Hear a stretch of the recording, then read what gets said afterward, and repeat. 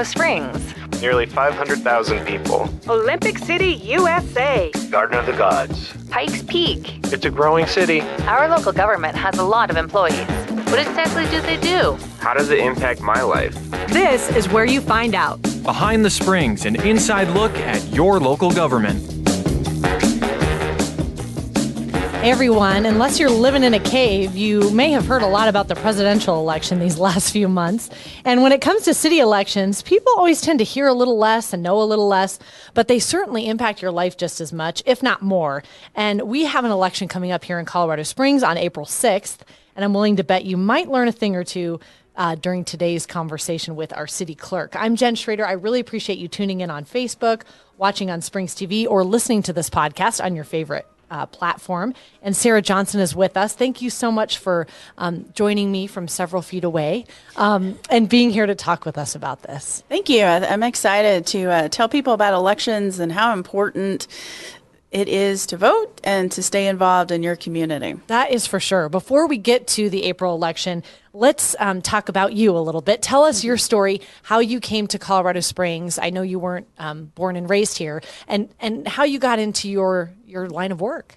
Sure. I did my college education in business and got a master's in public administration. And so I graduated from college fully intent on joining the corporate world, and that's what I was going to do. But this summer, between my senior year of college, I had it all figured out. I did an internship with a U.S. Senator in my home state and decided, wow, government's really cool.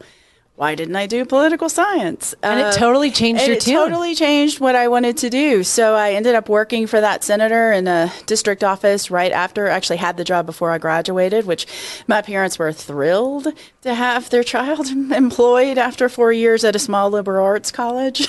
Right. So they were thrilled, and I just immediately went into that, worked in state government for a number of years, and then at the State Board of Elections in my home state, and really liked elections, did elections all day, every day for quite a long time.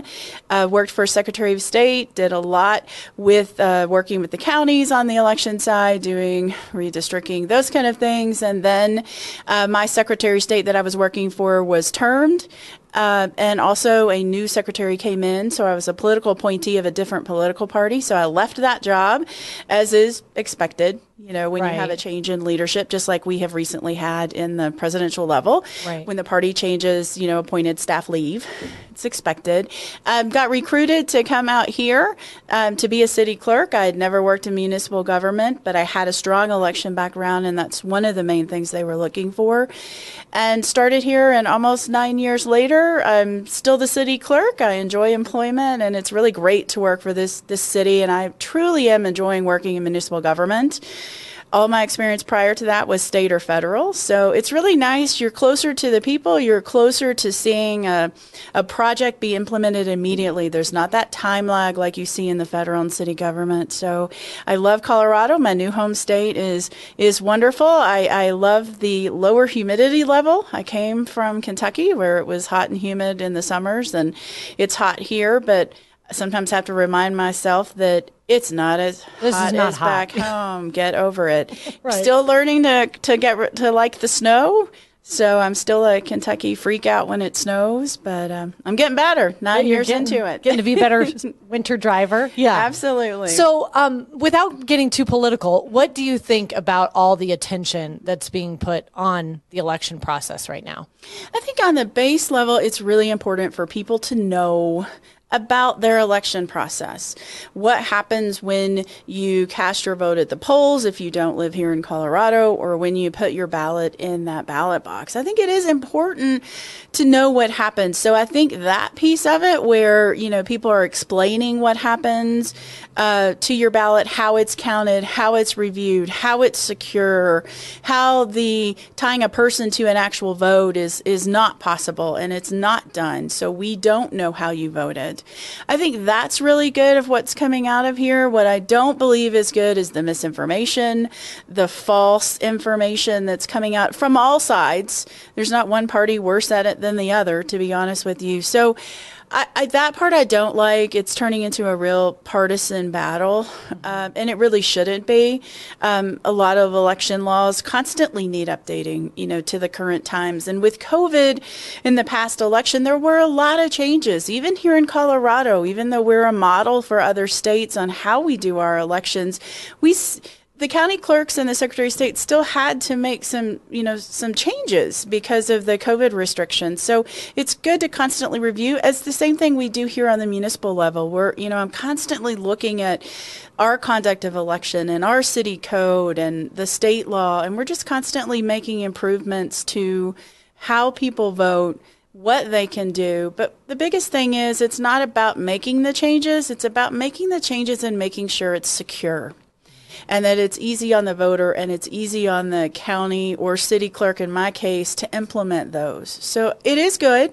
I just don't like all the false information and the rhetoric that you're getting from both sides. If we need to make a change, let's do it for the good to help everyone, not just one side or the other. Right, and not just talk the talk, walk the walk, Correct. so that we're seeing those real changes implemented. But it all starts with people voting. Right. If we can have the best laws in the country and any level of government, but if people don't take the time to vote, what good are they? Right. And especially when it comes to these local elections, because there's all this publicity around the presidential election, not so much when it comes to these smaller elections, people consider them, but they are so impactful. So that leads me to your role as city clerk. What exactly do you do in that position?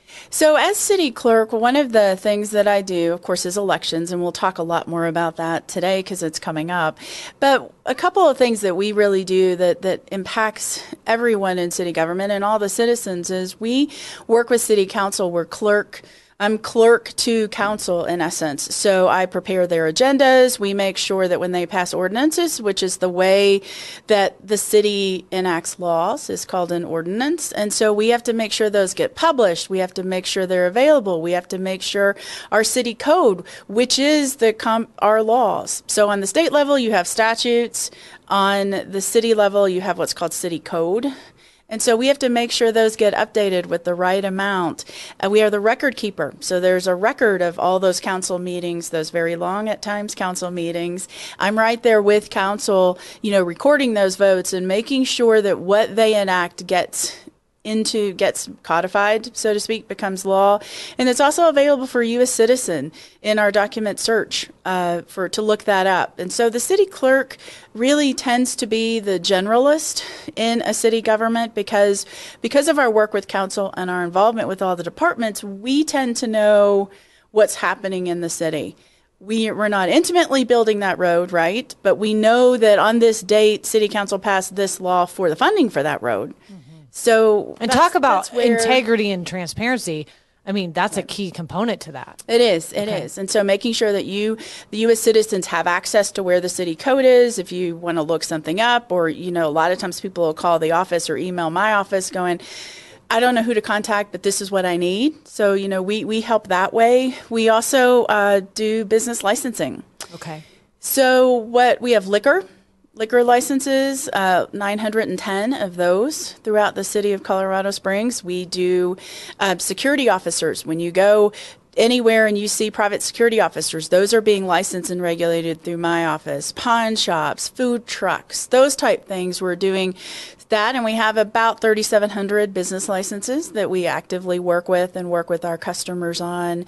We also are the record keeper, for the city, coordinate with all the departments, making sure the records are kept properly and according to state law. And then last but not least, my favorite subject are city elections and redistricting. Okay, and I should say you've been able to maintain that good level of service throughout COVID. We have business licensing really, and council, for that matter, has not slowed down at all. So we are constantly reaching out to our licensees, making it easier, for them to drop off applications, and then we mail them receipts and we mail them ID cards if it's a security officer. Normally that would just be over the counter, but obviously with COVID restrictions we can't do that. So Just recently with candidate filing for the election, we had to come up with procedures because normally they would come into my office and we would talk about the procedures, give them the filing documents. This time we had to have a drop-off box in the lobby where candidates could come anytime between 8 and 5, pick up those packets. We did training for the candidates. Normally that's in person. For example, with the great communication staff, we did that virtually. Okay. So, we are making a lot of modifications, and stay tuned for more, because as we get closer to our election, the interaction with the citizens is a lot more because they're voting now. So we'll be making constant adjustments. And the good thing about our city election is it's all mail ballot. So the ballot's going to be mailed to your home, just like you received the November ballot. You're going to get a ballot in the mail. Right, and that's this time too. not going to change and everything. You don't have to leave the comfort of your home and go stand in a long line to cast it on a voting machine. You can vote it and put it in any of 25 drop-off boxes, across the city. So lots of adjustments. So before we get to what's on that ballot, you mentioned redistricting, and I think there are many people who are not familiar with what in the world that means. It's true. Sometimes, like all of us, we get kind of caught up in our lingo and our terminology and forget that the general public wants to know, but they don't understand what you just said. So, right. So redistricting we did last year, started in April through November. And what all of that is simply the city charter, which is like our city constitution on a municipal level, requires the clerk and a committee to take a look at the 6 city council districts. So let me back up for a second. There are 9 council members. 3 of those are at large, meaning they run citywide. They were just on the ballot in 2019. So coming up for this election, it is the 6 districts. So basically what I'm saying is this 210 square miles-ish of the city is divided into 6 districts or 6 territories. And so what I did with redistricting along with the citizen committee was take a look at those 6 districts with the current population, because they were last reviewed in 2016, and then make adjustments so that they are substantially equal in population as you can get them, because obviously it's not as simple as just taking the whole territory and say divide by 6. It's not that simple, because you are trying to keep neighborhoods together as much as you can. You're trying to use visual boundaries like Powers Corridor. So it makes sense to people. Those kind of things, right. Exactly. And so that information, and that went on last year. And so what we ended up doing to adjust that population across all 6 districts was move 20 precincts from one district to another to accommodate the population shift, but mostly to accommodate keeping communities of interest together, like neighborhoods, or like I said, using those visual dividing lines to make a dividing line between districts. Like Powers Corridor, for example, is the dividing line. The bottom half of Powers is the dividing line between the 5th district and the 6th district. So it's not just this strange haphazard. It makes more sense to people. It's highly, highly regulated through a lot of case law. But it sounds like you're simplifying it by neighborhoods, and that helps. For example, what we did this time was the 2nd district, which is your far north district, and the 6th district, which is your far east, so east of Powers predominantly. What I was able to do with those 2 is move the dividing line between the 2 districts to make it match the D11, D20 school district boundary line. That makes sense. We had enough of a population shift kind of in that whole area that I was able to match it up, because when you ask somebody on the street and you say, hey, do you know what district you're in, or what council district or state rep district or Senate, 9 times out of 10 they're going to tell you, I'm in Harrison, or I'm in D11, or I'm in D20, because that's what they know. Right. They're really cognizant as parents. Mm-hmm. You want your children to go to a certain school, you're going to know what the school board boundary is. Or even just driving by the school, you realize where you are. But you're not going to necessarily know all these other district lines. True. So we tried to move them to things that were common knowledge. Okay, makes a lot of sense. Okay, so moving on to the ballot, so people are voting on those 6 district seats, correct? Right. And we have candidates running in each of those districts. We do. So once we completed drawing the new boundaries, setting those new boundaries, and they were just tweaks to the existing boundaries. We didn't throw out the whole map and start all over. They're just tiny tweaks that you're making every 4 years. So the importance of that is the 6 city council districts are on the April 6, 2021. I just said 2012. I blamed it on COVID. That's okay. 2021, yes. So those districts are now on the ballot, which means our candidates are running in those new districts, those new boundaries. And so what people are going to see when they go to their mailbox, we plan to mail ballots on March 12th. So look in your mailbox starting on the 12th and then the next few days, because it'll take a little bit to get those about 303,000 ballots in the city of Colorado Springs out there. When you open your ballot, what you'll see is one city council district and the candidates for that district. It is based upon where your address is. If your address falls within District 1, for example, which is kind of the UCCS area all the way over to the mountains. For example, if you live in that area, you're most likely in District 1. So when you open your ballot, you're going to see the District 1 and the candidates, and you'll see a question. City Council did refer a question to the ballot. So it's a one-page ballot. Couldn't be simpler. 8.5 by 11. No excuse not to You're going to fill have it to out. vote on 2 things, right? You're going to vote on a candidate, and you're going to vote on the question. And what is the question for folks And the who... question is concerning changing the city charter to remove the 30-word limit on ballot questions for tax issues, or TABOR, if you're familiar with the Taxpayer Bill of Rights. So you're voting to either to remove that or not? To remove the limit on how long the question can be. Okay. Right now, our local TABOR has A restriction. a restriction to the question can only be 30 words, and the first 5 to 10 are preset. And so what this, really would do would be, if you're in favor of that or not, if you'd like a longer question to explain what's happening, you vote one way.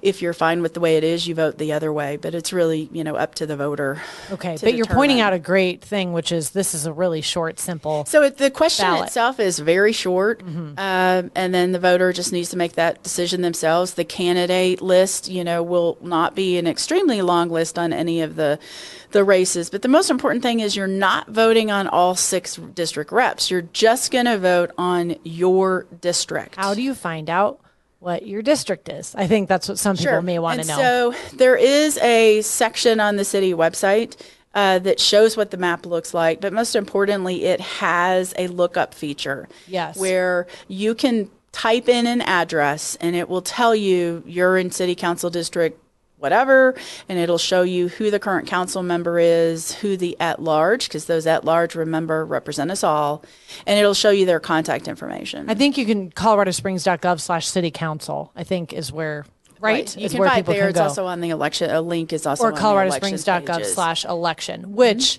that election webpage is a great place to go if Right. you have any questions at all about the election, and also how to register, correct? Make sure you're registered. We do have a link to the El Paso County Clerk's website for you to get registration. You can also go to, it's called Go Vote Colorado. You can do .com or .gov. Look up what your registration information is. If you've moved, you can change your address. You can register that way if you have a driver's license, a valid driver's license. Otherwise, reach out to the county clerk's office and they can get you registered. If you have moved, please always remember to update your address as soon as possible. I know when you move, there's a lot of things you have to take care of, and a lot of times people don't think about voting. I need to update my address so my ballot finds me where I am, and they don't think about that until they call and go, I didn't get a ballot. Right. like, But Sarah, well, now's there's the a time. reason. Now's the time to do that, right? Now is the time to do it because we plan to mail ballots out March 12th to everyone. And like I said, there's 303,000 registered voters right now. That number is always changing. Okay. So get out there right now, govotecolorado.gov or .com and see what your information says. And what would your words of encouragement be to folks just to get involved at this level? People who maybe haven't voted in a municipal election before or toss that ballot aside, and we're talking about how simple it is too, especially this ballot, but just how important it is in their everyday lives and the impact it has. I think it's really important because think of it this way. I can say it's your patriotic duty. Our country was founded on the right to have a say. I can go that route, but I don't think that appeals to people now as much as it did, later. It just didn't appeal.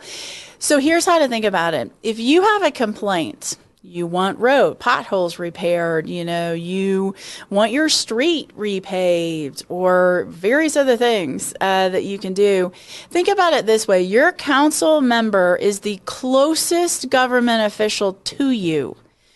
Each council of the district council members represents around 80,000 people. Now, you may say, gee, that's not that close. But it really is, because you could be at Safeway or King Soopers or Walmart or Target, or Costco or Sam's. You could be anywhere, the gas station, and you could see a council member. If you've gone on and looked up who your there are pictures showing you who they are. You can see them. They're much more accessible to you than a president.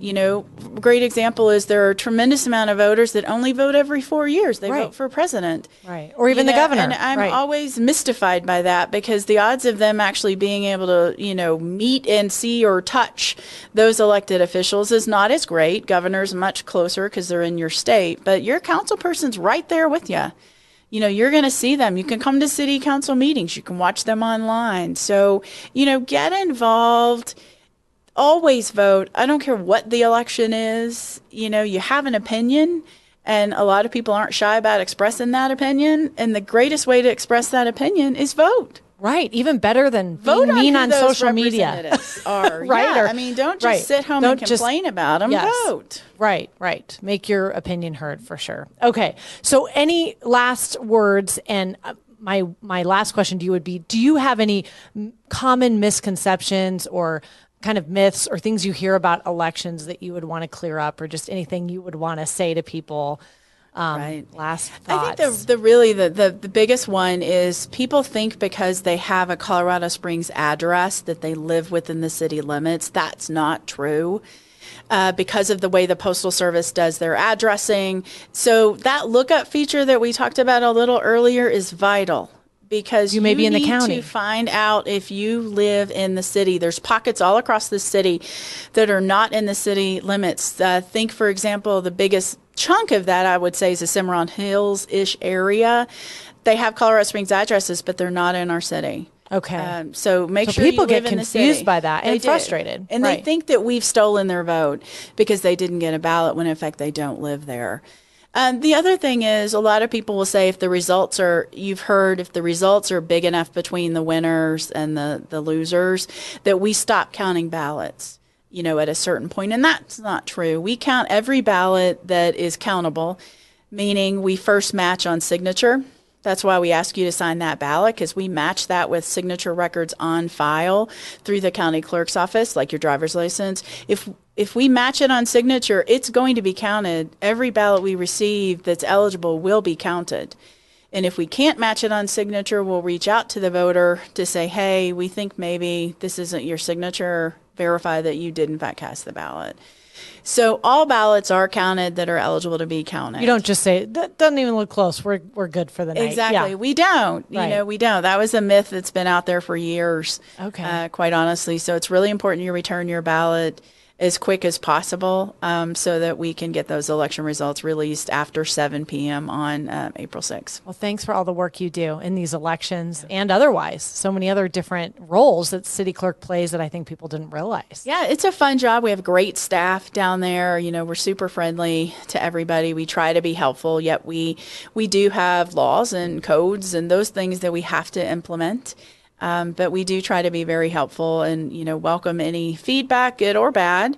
You never improve unless you hear the bad, but it's also nice to have a little good thrown in there too. Right. So. Here's some good. Thank you. Yes. Exactly. Okay. Well, thanks so much. And we do want to remind folks, coloradosprings.gov/election if you'd like more information. And thanks so much for joining us on Behind the Springs.